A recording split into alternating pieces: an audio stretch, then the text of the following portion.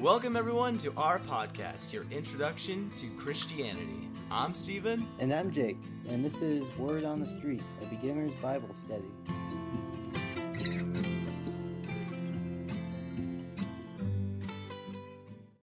Hey guys, this is a little mini section as we're going through the Bible. We're using the Luther's Study Bible, the Lutheran Study Bible, and inside the Lutheran Study Bible there are these little mini sections that provide a little bit of context as to what is going on, if there's like a culture reference or something that needs a little bit more explaining, or if there's just little bits of information that can be provided in order to get a better visual or understanding. This is what these little mini sections are for. So what Jake and I are going to do is not just skip over them and just keep on going. We're going to go through them. I'm going to kind of just read through what it has to say, and then we'll kind of do the same little format that we have been doing, where we'll read sections and then talk about just what's going on with that. These ones will be styled a little bit differently. Yeah, like I said, they're kind of like little mini devotions. That's just kind of how they're written. But they're really cool. So I feel like we should just go through them. Yeah. So if you guys picked up the Lutheran Study Bible in order to follow us along, or have other things like this, then you can go ahead and follow along in this section as well. But if not, just go ahead and open those ears of yours and get a quick listen. All right. Hey, Jake, I'm gonna kind of read this at you, you know? I'm gonna be like, Yeah. Jake, I want you to do this for me. Oh. All right, Jake, think of a place of food in human life and culture. What do you think about food? What does food mean to you? What is food for you? Well, food is kind of like the embodiment of life, right? Because, you can't live without it. And different kinds of food kind of represent different kinds of... They represent something about the chef, The certain touches that they put in the food can tell you what kind of a person they are. That is true. That is true. And you've only had, I think the only time I've ever actually made food for you was that one, weird birthday party I had at my house a long time ago. Not the one in 6th grade, but the one with the one in sophomore year of high school, where I was like, oh, let's have a barbecue, and we didn't actually do anything fun until half the people left. That was when I pulled out Super Smash Bros. And we were Yeah, that was a meme. That was quite fun. And I think that's the only time I've ever actually made food that you ate. And everything else, the point of this being brought up, anything I make usually just is loaded with Italian seasoning. Yes. Hey, it was quite good food, as I remember, though. Remember of 6 years ago. Yeah. I mean, I know I would have remembered it if it was really bad. And that's also true. That's a good thing, yeah. But I like that. It's the calling card of whatever. But yeah, this is what this says is that in the most basic way, food is what sustains life. But it also provides a lot more. So when people want to get to know each other, they go out to eat. They cut. This is what it says. They cut business deals while they cut into their entrees. They mark moments of joy like birthdays and weddings, but they also console one another at funeral dinners. Human life depends and revolves around eating. And God's first actual recorded words to Adam are in Genesis chapter 2, where he talks about food. What Adam should eat and what Adam should not eat in verses 16 and 17. No doubt curiosity and craving drove Adam to explore his new home, eating his way through the Garden of Eden. God prepared a banquet for Adam and gave him the freedom to eat of every tree in the garden. However, God also put a boundary for Adam. He reserved one tree from which Adam could not eat, the tree of knowledge of good and evil. This tree has perplexed interpreters, not entrepreneurs, maybe even entrepreneurs, through Yeah, yeah. centuries. And some have wondered whether the fruit was poison, and Hmm. others have wondered why a loving God would create an obvious temptation.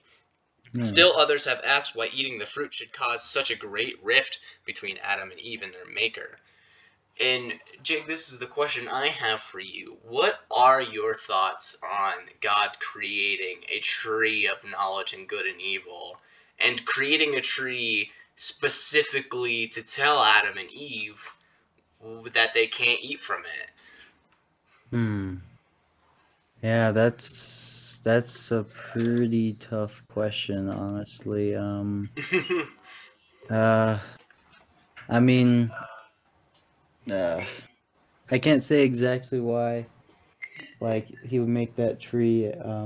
Though I just know, like, uh, if um, if you're creating like beings that like wanna truly like show and express love, there has to be a sense of kind of obedience and kind of respect, and if there's that, then there has to be something where like, hey, you can like disobey, right? And I guess for Yeah. some reason God just chose to make that in the form of a bad tree. Yeah, so one of the things, if there are any Christians out there on this podcast that are listening, one of the things that is the most difficult part about being a Christian is answering some of these weighted questions, like, why would God put a tree? That's an obvious temptation. Why would God do that? And you claim he's omnipotent and omniscient. Um, and like he would know, and he already knows that they were going to eat from it if he did it. And as we get further into Genesis, and the Old Testament in general, there's going to be more questions on why would a loving God have done that. And it's one of the hardest things to answer as a Christian because, one, I'm not God, so I don't know. I don't have the right answer for you there. And the other part of it is like it's one of those things where sometimes we can give you an answer that we think is correct, but it might not be correct. And that's kind of what Jake and I try to do here is if there are gray areas, we try to answer those questions the best that we can based off of, our years of learning about the Bible and learning about this God. And one of the things that you learn is that God doesn't change throughout the Bible. He's the same God the whole time. He's the same loving God in the New Testament, the Old Testament. He will always be the same and has always been the same. And it's one thing that you come to believe when you become a Christian is that God doesn't change. So how does the God who loves us so much and all this other stuff put a tree that like he would spark this whole thing? And Hmm. I pondered this because, like I said, I skimmed through this a little bit, and I pondered that whole section of like, why would he do this? And like you said, it's kind of that creator creating a creation wants it to do what it's supposed to. Like I am in CS. I do a lot of coding and a lot of programming. If I make a program, I want the program to do what I asked it to do and not do something completely different. If I'm asking it to like prompt me with like different movies, I don't want it to start naming like 80s hit sitcoms or whatever because that's not what I asked it to do. So it is kind of that aspect of like there's that test of faith because it's always been about faith. Even before Jesus died, there was still faith in God to do what he said that he was going to do. And when we get into the Yeah. Exodus, that's going to be a huge thing is they're going to be like trust in God, believe in God. There's no Jesus dying on the cross for them. for them to have faith in that. So it's the faith in God aspect, and that was the thing. I think that's like the answer is that's the thing. God created man and was just like, all right, you can have anything else that you want here. Don't eat this. Right away, we have like our free will, free choice aspect, and I think that like why all the rest of us and not just Adam and Eve had free will is determined by them eating from the tree, because now not only do we have the ability to choose free will, but we have the ability to choose what is good and what is evil. And like Mm. what that means, like eating from the tree of knowledge and good and evil, what that means for people who don't know is not just being like, oh, hey, I know what good and I know what evil is. It before they ate from the tree, they didn't just think that everything was just meh, everything was just a thing.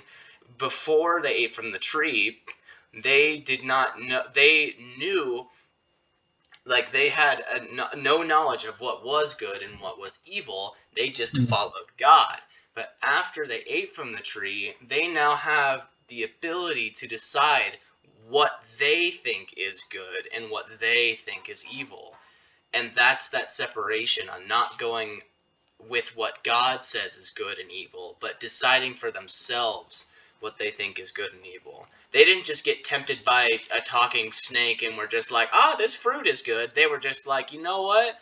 I think the snake is right. I think that I should be able to do this. I feel like I should be able to choose this path." It's kind of worded a little bit weird, but that's just how it works in a visual thing. They when it says that they saw that the fruit was good for eating, they were just like, "Ooh, you know what? I think this. I think that I can do this. I think God was lying to me." Yeah, no, like that's a really good way to put it. And honestly, like it also kind of goes into something we didn't really talk about last episode, which we maybe should have expounded upon a bit more, but like the whole phrase image of God, people have always like kind of pondered and debated on what exactly it means to be created in the image of God. And I think that process of just I don't like we're kind of the only beings that are able to like consciously like make those kinds of decisions, and we're not, I mean, at least I don't think we're entirely a slave to nature. uh Hmm. so yeah, when I think of that, I definitely think of like um like the whole image of God aspect and that. Yeah. Um, One thing that I learned rather recently is the other definition for imaging, or for just image in general. When people say image and when people say image of God, they think looks. And that's where they stem for like, God looks like this. He kind of looks like Santa, but less jolly, because he's a wrathful God sometimes. And probably isn't fat and wears red suits and stuff. You see like the Michelangelo God, who's just like an old white guy with a white beard, just like chilling in clouds. Um, and people think that God looks like that because we were made in his image. So we're similar looking to him. When you think image, you think picture. Um, but one thing that I learned is that image isn't just picture, it's just it's likeness. Some other translations say that man was created in the likeness of God instead of in the image of God. And what that means, Mm, mm, um, is that it was created with the same traits, not physical specifically, but just traits in general. One thing that a lot of like major corporations do, and I work for the state right now. I work for my state, which means that I just am a part of a state business, and I work in their IT division. And one thing that I have to do is any like laptop or computer desktop or like sometimes tablets and phones that we give out to employees, I have to image them so that they have all of the same applications, restrictions, guidelines, all of the stuff that every other workstation has. So I have to make sure that they are imaged correctly. And they don't all look the same, but they all have the same application rules and other restrictions applied to them when I image them. And that's kind of that same image of God aspect, is that, yeah, no, none of us, like, we don't look like God physically, probably. I mean, no one can really know, but, like, we probably don't look like God, but we were made in his likeness, being able to have the ability to create, destroy, do all this other stuff that God can do. He gave us that ability. And then Adam and Eve were just like, yeah, you gave me all this stuff, but I want to do this thing and not what you told me to do. I'm going to do this thing. Yeah. Nah, I agree for sure. The section continues, and it says, like, a closer look at the name of the tree is what is able to help answer the questions. Another way to translate the name of the tree is the tree by which good and evil are known. The tree marked a boundary between obedience and rebellion, between life as a creator intended it, and existence without his blessing. There was much more at stake than just a mouthful of food, and God created Adam and Eve for fellowship. He gave them the garden and its fruit to sustain them, and eating the forbidden fruit spurned God's generosity and poisoned every relationship in the garden. Curse fell upon the food supply, and God warned Adam and Eve that the ground would one day devour them. So kind of what we were talking about, as far as just like, yeah, there had to be like that dividing line on like what's good and what's evil. Like God knew that at that moment, and Right. he said it was good to do anything except eat from the tree, and that was what was evil. And they were like, meh, no it's not, and ate from it. So it was kind of what we were talking about. And then going into hunger and thirst, it says, today the pursuit of daily bread still pits people and nations against one another. We live under Charles Darwin's vicious doctrine of survival of the fittest. The feasts that bring our families together also whet the appetites of those who hunger for what we have. In some way, technology has distanced us from the thorns and dust of the curse in Genesis 3. The modern farm makes food readily available in ways that would make the ancients salivate. But even the most wholesome food cannot rescue us from the envy from the earth's hungry jaws. Sin still corrupts every man-made paradise. And as Jesus broke bread with his disciples, he urged them to hunger and thirst for something more. As we study the Bible, we need to anticipate blessings from God. Jesus Christ, the gracious Savior, the bread of life, will satisfy every need. By his holy precious blood and his innocent suffering and death, Jesus made the cross into a tree of life for us. Its fruit is righteousness. In the sacrament of the altar, you enjoy a special feast as your Lord and Savior provides you with his own true body and blood, under the bread and wine, for the forgiveness of your sins and the strengthening of your faith. All the feasting recorded in scriptures brings to mind the ultimate feast in heaven, where you will enjoy eternal fellowship with God, an experience our Lord Jesus describes frequently as a great banquet.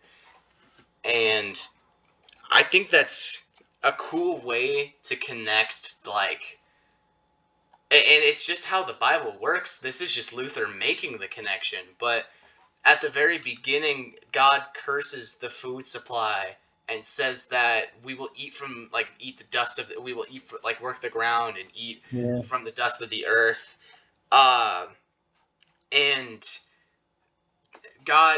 Jesus tells his disciples that, like, the hunger and thirst for more than just what is, like, of this earth. And it provides that thing where God wasn't just being like, you're going to be hungry and thirsty all your life. It wasn't a physical hunger and thirst. It was a spiritual hunger and thirst, because there's that separation now. God and man are no longer connected in the way that they should be. And that's what that hunger and thirst is. And God saying that I am the bread of life is that you will hunger and thirst no more for spiritual things. It's not physical. And it's such a cool connection of like, hey, our spirit is weak because we chose to do stuff our own way and realized how hard it is to do stuff on our own. But here's Jesus saying that by believing and having faith in me, you will no longer have to do things on your own, and I will sustain you. I don't know if you have any other thoughts on that or not, but Yeah, no, I mean, yeah, no, food and stuff was definitely like a huge deal, like back in those ancient times, and it's like, yeah, like really, like we can't really even imagine like not having to like eat or drink now in our state, because it's like, oh well, we have to eat and drink all the time, but trying to like put that in the perspective of just the spiritual too, to just like always just like be like always just being in peace and stuff, and having like the fruits of the spirit like constantly, and it's like, wow, like, yeah, like obviously here on earth we're never gonna completely achieve that, but it's kind of cool to think about when we will. right, yeah, it's such a thing, and it's a lot. It's something that I'm realizing now, just like how big of a like analogy food is in the Bible. It just happens so often that I didn't even realize it until just after reading this. Like when Jesus goes on up onto the mountain and does the Beatitudes, he says, "Blessed are those who hunger and thirst for righteousness, for theirs is the kingdom of heaven." And it's like, yeah, the kingdom of heaven is talking about having a great banquet, and that's the fellowship with God. And the hunger and thirst for righteousness is that spiritual hunger and thirst, but it's the acknowledgement of that spiritual hunger and thirst, because all of us hunger and thirst spiritually, every single one of us. But those who recognize it have a different hunger and thirst, like Jesus is talking about, like hunger and thirst for something more. Like I think every person can admit that they've always felt like there's something missing. Anyone who just is like has experienced any sort of relationship with God, whether that be any different religion, any or being an atheist, have that they like probably came across that thought of like there's something more to what's going on. And people always talk about like what's the meaning of life and everything, and without like God and believing that believing in an afterlife, whether that is whatever that is in a different religion, there is no meaning of life. If you think about it, if like, and not to say that like, not to be like, oh yeah, religion's the answer, but like, if you don't believe in an afterlife, nothing you do has any meaning to it. It's just you're here, then you're gone. And having that like hunger and thirst for something more than just the meaning of life and like why you're here is that important part. I like the food analogies, because like you said, it's something that all of us can just be like, yeah, I've been hungry before. I've needed some food before. Yeah, I feel like there's a Christian band called Casting Crowns. I feel like they have a song that like kind of talks about that, like not just being content with like, just what's the best way to put it? Like just the physical life, because it's like, oh yeah, like live a normal and like typical life or whatever. Yeah, it's yeah. I think I know what song you're talking about. I don't think I can put a name to it. What the name is. But yeah, so this showed from the beginning the point and purpose for the creation of man was to be in fellowship with God. And the best way to have fellowship with God was to indulge in his creation and to eat from the food that he provided and not from the food that he said not to eat. And it was kind of just, yeah, a line drawn in the sand as like, you can do this. If like you have the free will to do this, but I'm telling you no. It exists, but I say that you are not supposed to eat from this tree. Yeah. So that's kind of the answer. And while that may be an unsettling thing, it is, yeah, that line of obedience of, you need this to happen. It's like a parent disciplining a child, right?